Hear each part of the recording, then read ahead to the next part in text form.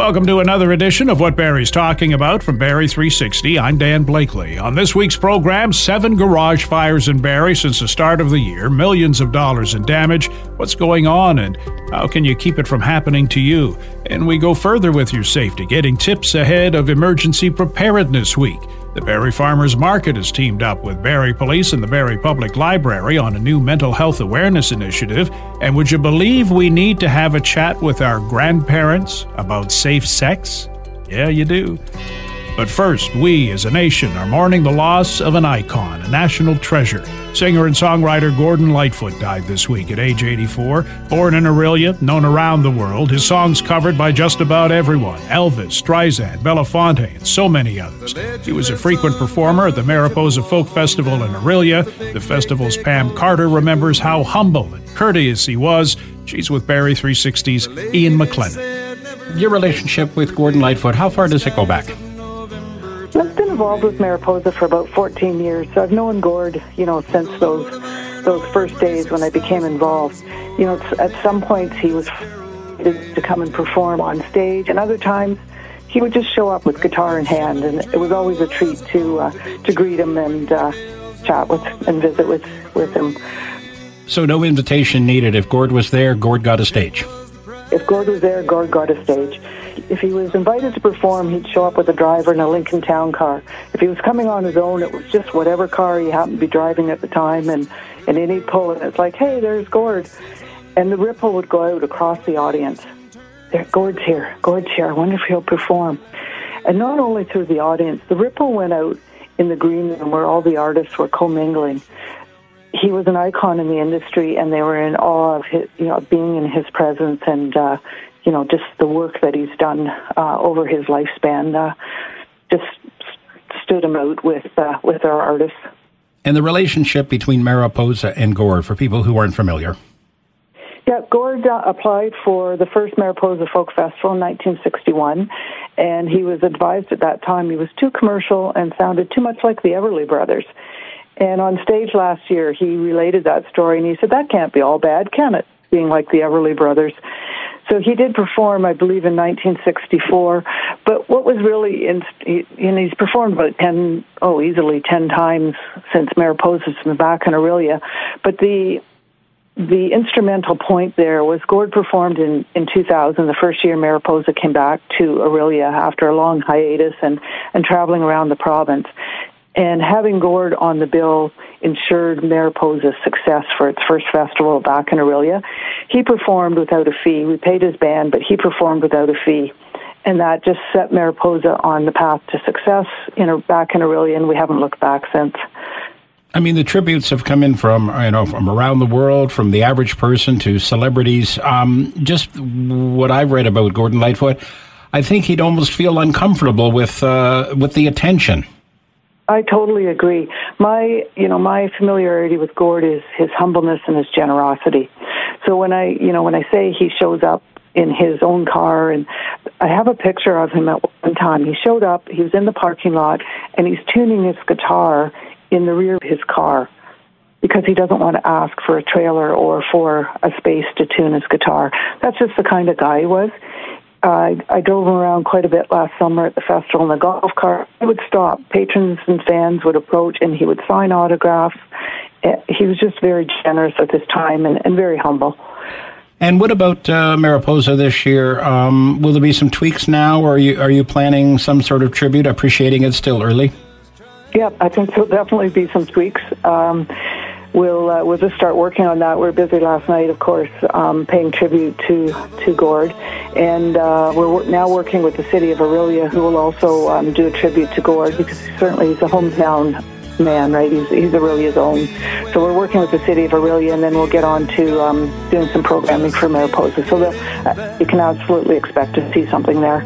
Gordon Lightfoot collected 12 Juno Awards in his career, was nominated for Grammy Awards, and was inducted into the Canadian Music Hall of Fame.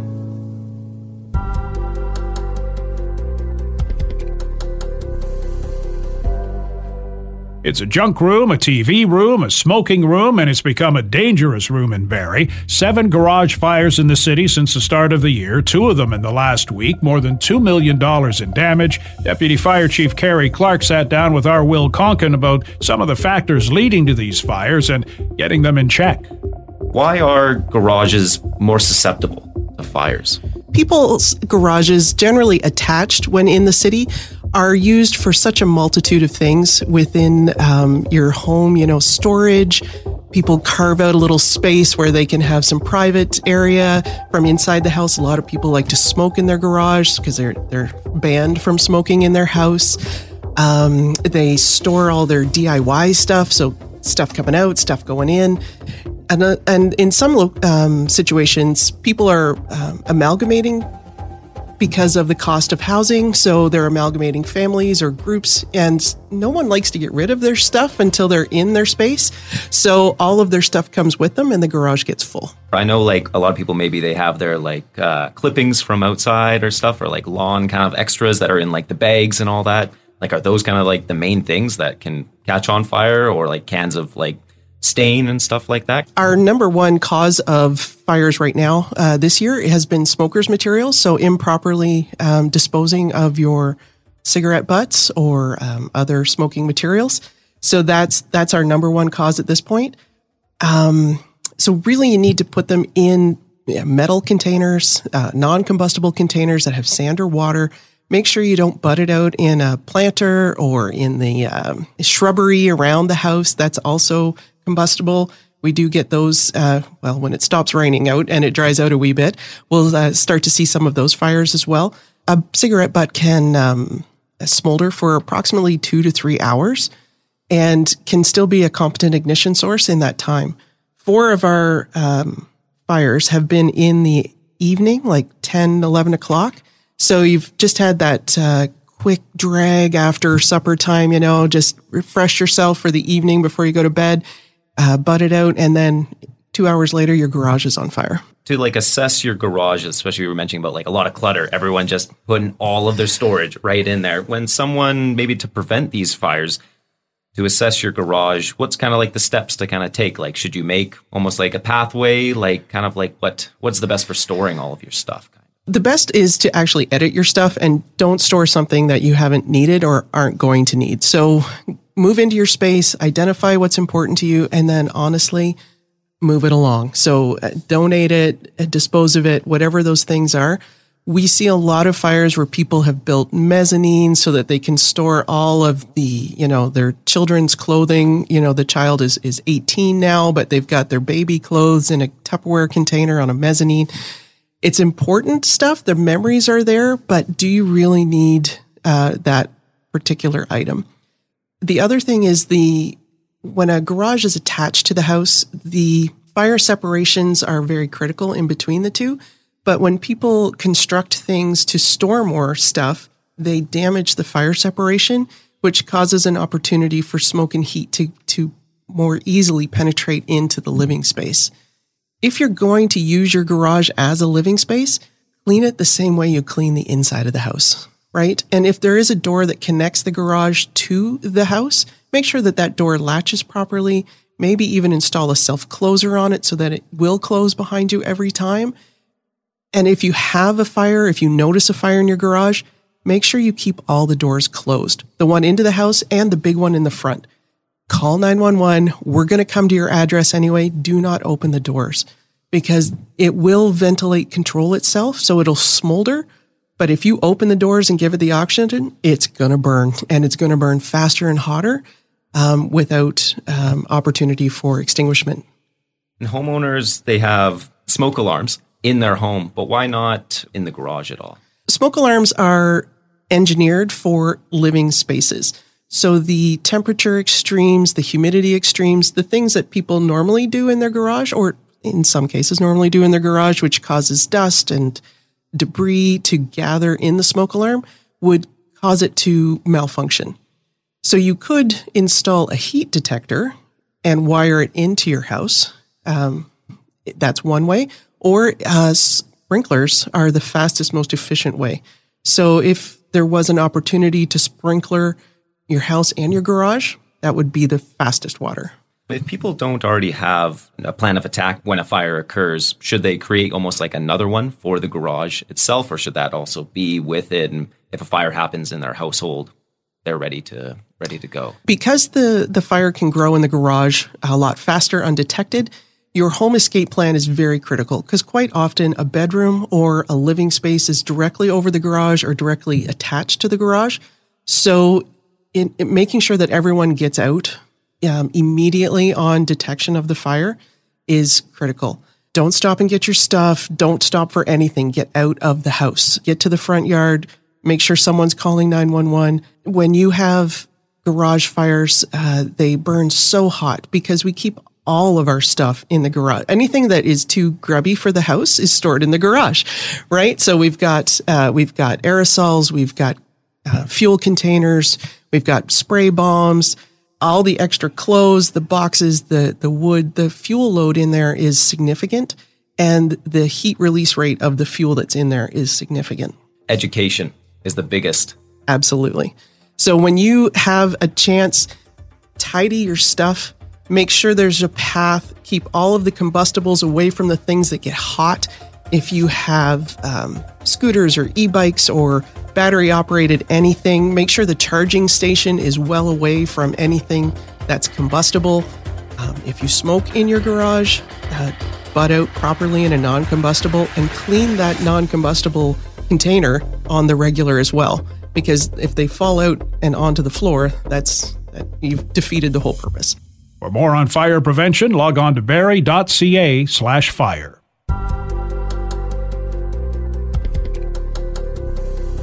The first outdoor Barrie Farmers Market of 2023 is this Saturday. It will feature not just food vendors, but a partnership between the market, Barrie Police, and the Barrie Public Library to promote mental health initiatives in the city.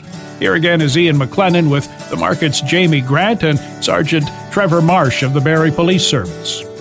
Why this partnership? People think the farmers market, they're there, to buy things and, items. Why mental health? Well, actually, the farmers market, part of our mandate is to partner with community groups and to offer a community space. So what I really liked about this initiative was that it was a community of care initiative and bringing all of these services together in one space.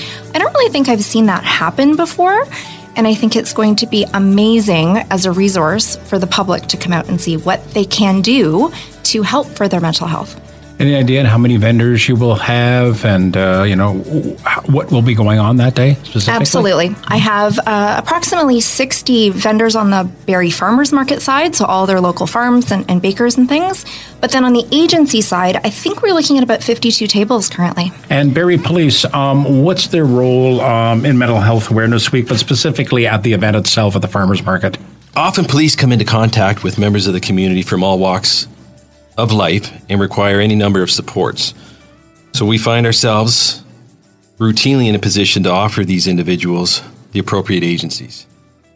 That's why it's equally important that all stakeholders within the community, including those in emergency services, to have this awareness and also be able to engage in this sort of networking opportunity. Now, police are not specialists in this area of mental health. We rely heavily on the experience, knowledge, and support available within the community to help provide assistance, support, and guidance from the most appropriate service provider. And Barrie Police have been proactive, too, with Canadian Mental Health when you go out to certain calls that you sometimes do have somebody who's a trained specialist in mental health that can assist the police. Is that correct? Absolutely. We have two response models, one being COAST, our Crisis Outreach and Response Team, and MCER, which is the Mobile Crisis Response Team. And they partner with both CMHA and MCERT is with RVH. And what sort of training, too, do Barrie Police Service involve themselves with in terms of, mental health and, learning about, struggles that people do have? I mean, you deal with that every day, your service. Yes. So there's various training opportunities for officers, and we're always in the process of ensuring that frontline officers in particular have CIT training, critical incident training, and that provides them with some of the tools necessary to carry out their everyday roles and interactions that they're going to have or come into contact with community members. And some of the agencies that you know of that will be participating at at this event at the Farmers Market? Well, we have quite an extensive list, all the way from RVH to the CMHC to having the Alzheimer's Society, almost all agencies that have anything to do with wellness or mental health or addiction will be present that day. So if you have somebody in your household or in your circle that is suffering, you can find those agencies there and talk directly to them and find out what resources are available for either yourself or someone that you care about. As always, the Farmers Market runs till noon on Saturday on Mulcaster Street outside Barrie City Hall. What Barrie's Talking About is a weekly podcast featuring the best Barrie has to offer and more. We've covered a lot of ground since we began in mid-July. Tips to guard against the scams we've been inundated with. Learned about the local Camp Hill Foundation, which works with adults who have intellectual and developmental disabilities. And we got caught up with Innisfil singer-songwriter Kyle Walkup. You can get caught up and make it easy to keep up in the future by subscribing to What Barrie's Talking About through any streaming service. Still to come on What Barrie's Talking About, getting ready for another McHappy Day, having the sex chat with your grandparents, and making sure you're prepared for any emergency. Now this. Our community rocks. It's a well-known fact blood transfusion saves lives. It's also a well-known fact that the world relies on voluntary unpaid donations to fill the need for blood. The need for blood never ends. Canadian Blood Services in Barrie is calling on you to help save a life. Please consider donating today. Appointments are mandatory and must be booked in advance. Book today at blood.ca through the Give Blood app or by calling 1-888-2-DONATE. Our community rocks on Barrie's Rock Station. Rock 95. This is What Barrie's Talking About from Barrie 360. I'm Dan Blakely. Big doings next week at McDonald's. The annual McHappy Day, raising funds for Ronald McDonald houses across the country, as well as local charities. In Barrie, that would be the Neonatal Intensive Care Unit at RVH. Dale and Charlie from Cool Mornings had a fun chat about it with Jason O'Neill and Trevor McKee from McDonald's in Barrie and Pam Ross from the RVH Foundation. You know, last year, Happy Day happened, but it was still in a smaller scale. Like, we weren't in the store, helping serve and being a part of it because we still weren't allowed, really. Right. So this year, I get to come We're back, baby. I get to serve the fries. 100%. I can't promise that I might not take one. Okay, no. Quality control. Right? Yeah, for that reason. Anyway, go on. Well, we're back at it again, and it's been 46 years. Wow. And we've raised millions and millions of dollars for children in need in our community.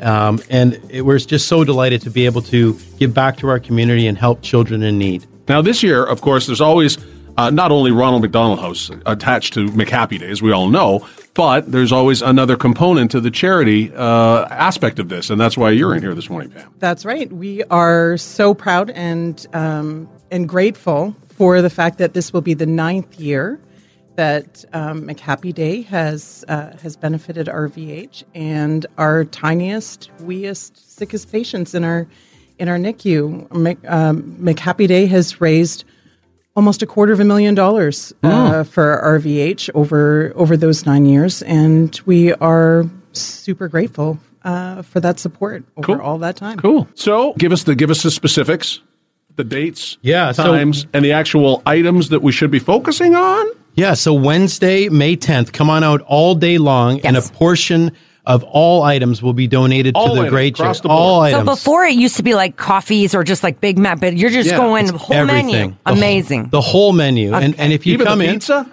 Well, I'm working on it. I'm never trying. say never. Charlie, never say never. She's dying to have the pizza back.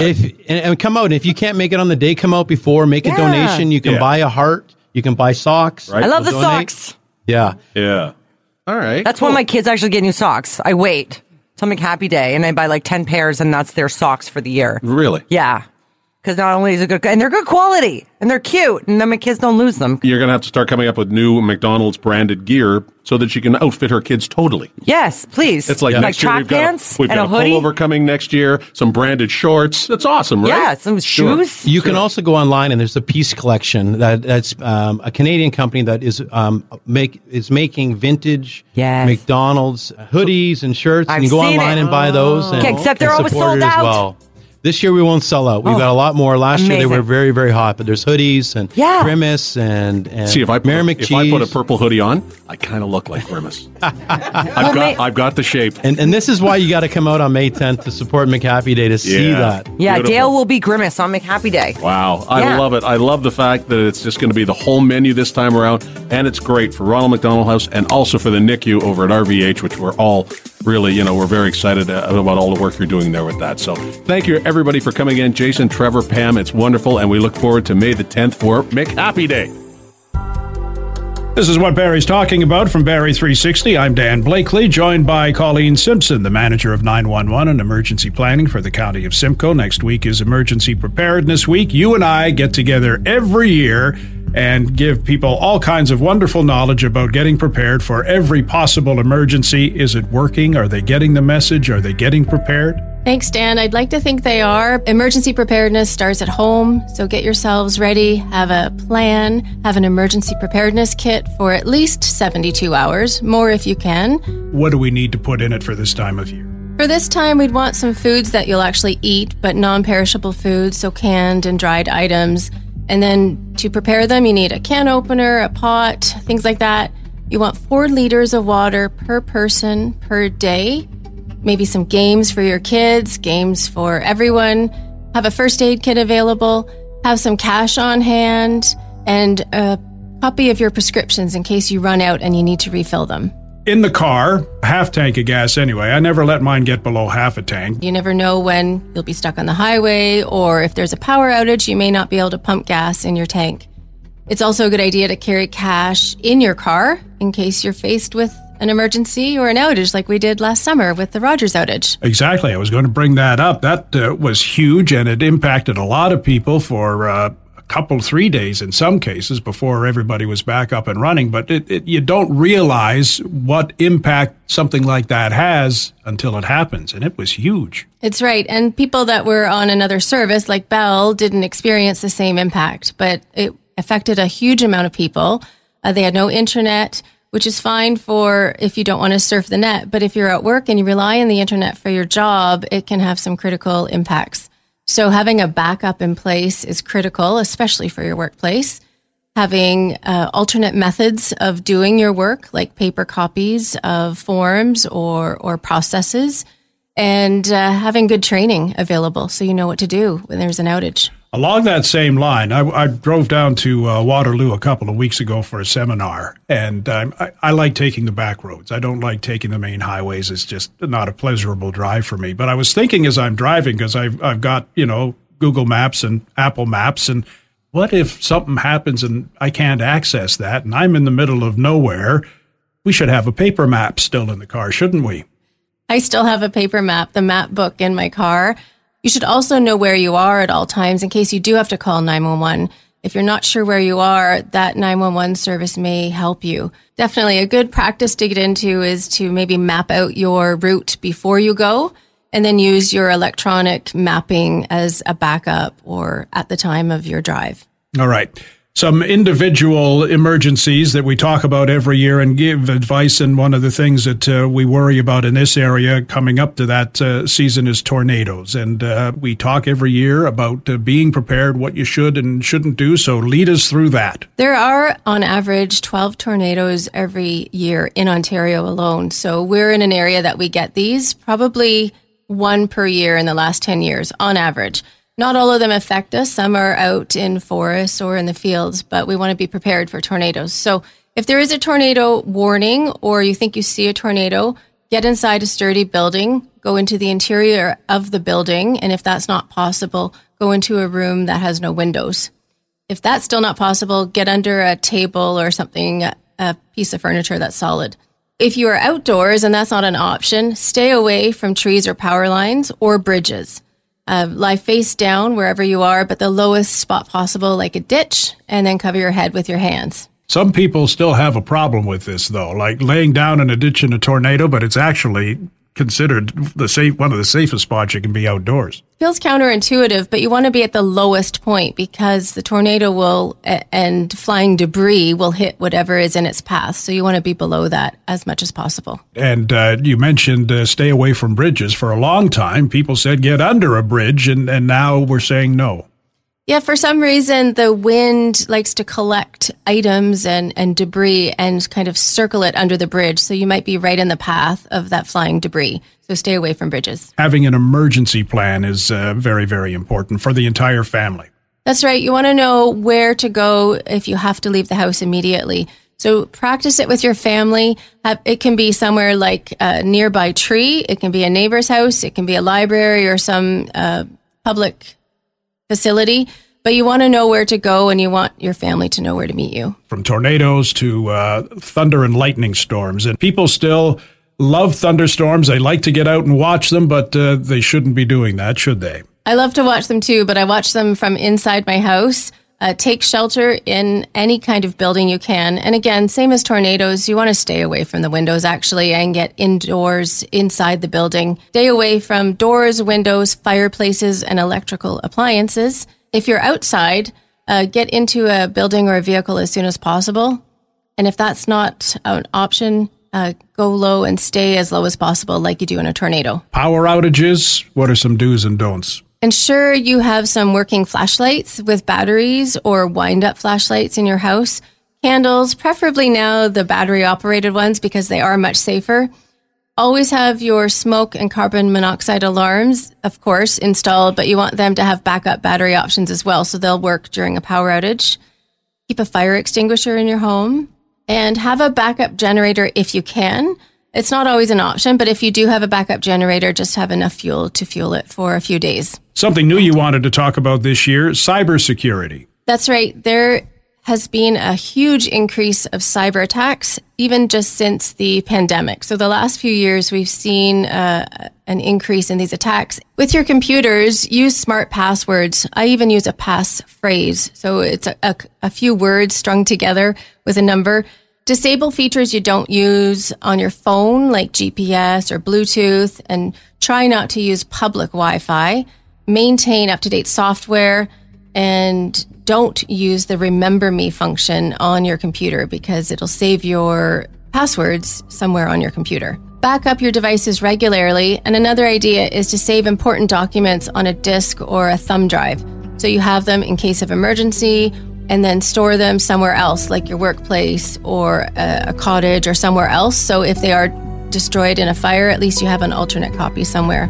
You want those documents like insurance, passports, anything that you might need when your documents are gone. Of course, all this information readily available on the County of Simcoe website. That's right, simcoe.ca/be prepared. You'll find lots of tips and tricks there.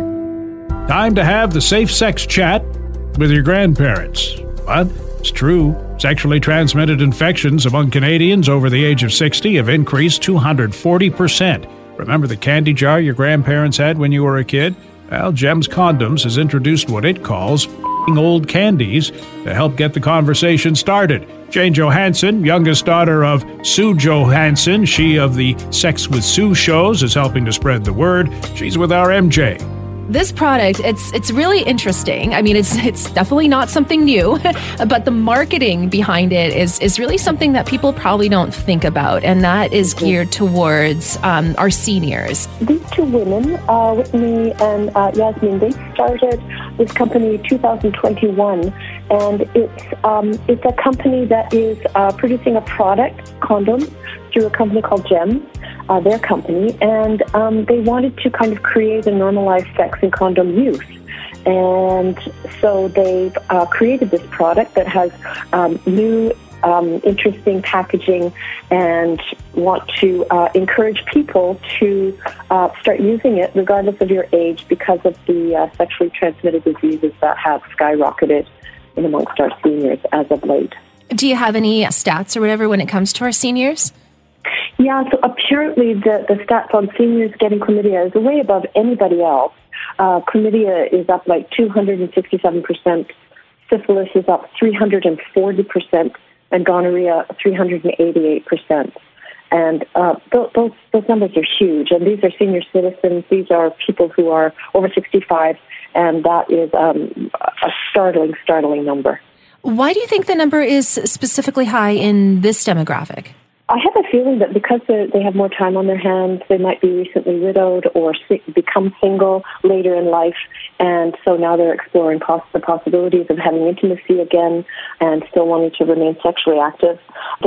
Some of them might be in retirement homes where you're living in closer quarters, so your social group has extended and you're able to meet more people in kind of comfortable situations.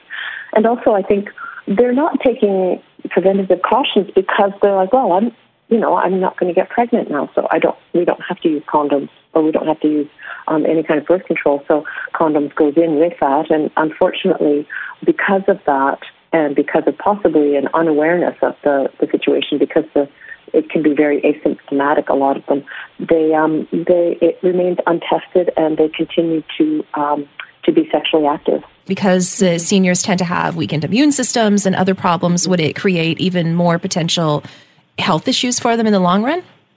I think it's just because it goes undetected. So I think we need to encourage them not only to use condoms, but also to get tested. So they need to realize that if they are going to be sexually active, that they need to take responsibility for that, or just to be encouraged to have some form of education around it. And I think that's where it comes to the grandchildren, or possibly their own kids, who would possibly introduce opening up the conversation around this. And that's where this product is kind of fun. It's all centered around a hard candy. That's correct. So they have packages of these hard candies, and they come in all different flavors.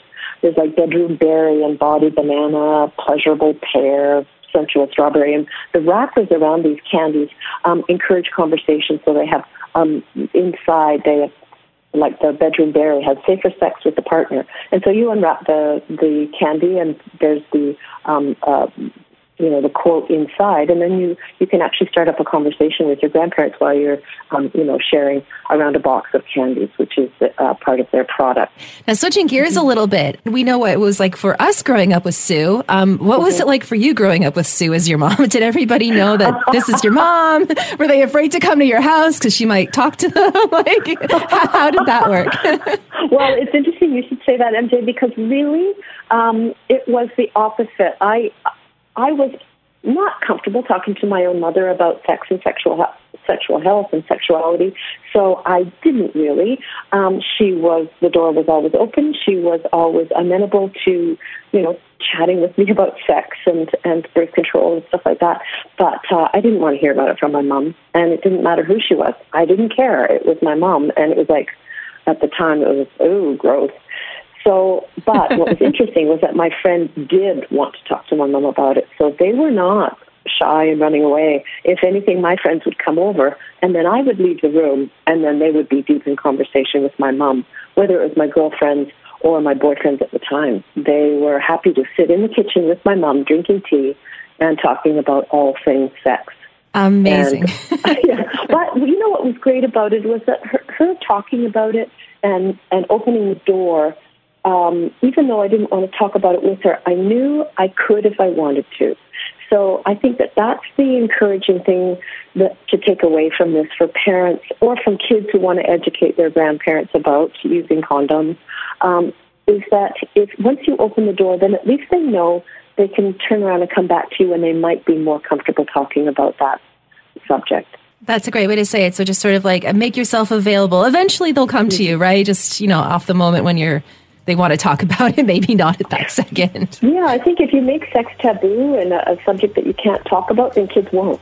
But if you talk about it with your kids, or you're talking about it with your grandparents or your parents, and using humor and keeping it light, I think that was something that my mom was really extremely skilled at. Was if you use humor, you break the ice. And breaking the ice and then moving in with humor and comfort level, then you allow other people to relax and be comfortable with the topic. So if we can do that with our seniors, and if we can do it playfully through the suggestion of candy and the Gen condoms, then I think we might be able to encourage them to use them to keep themselves safe. I'd love to be a fly on the wall for that conversation.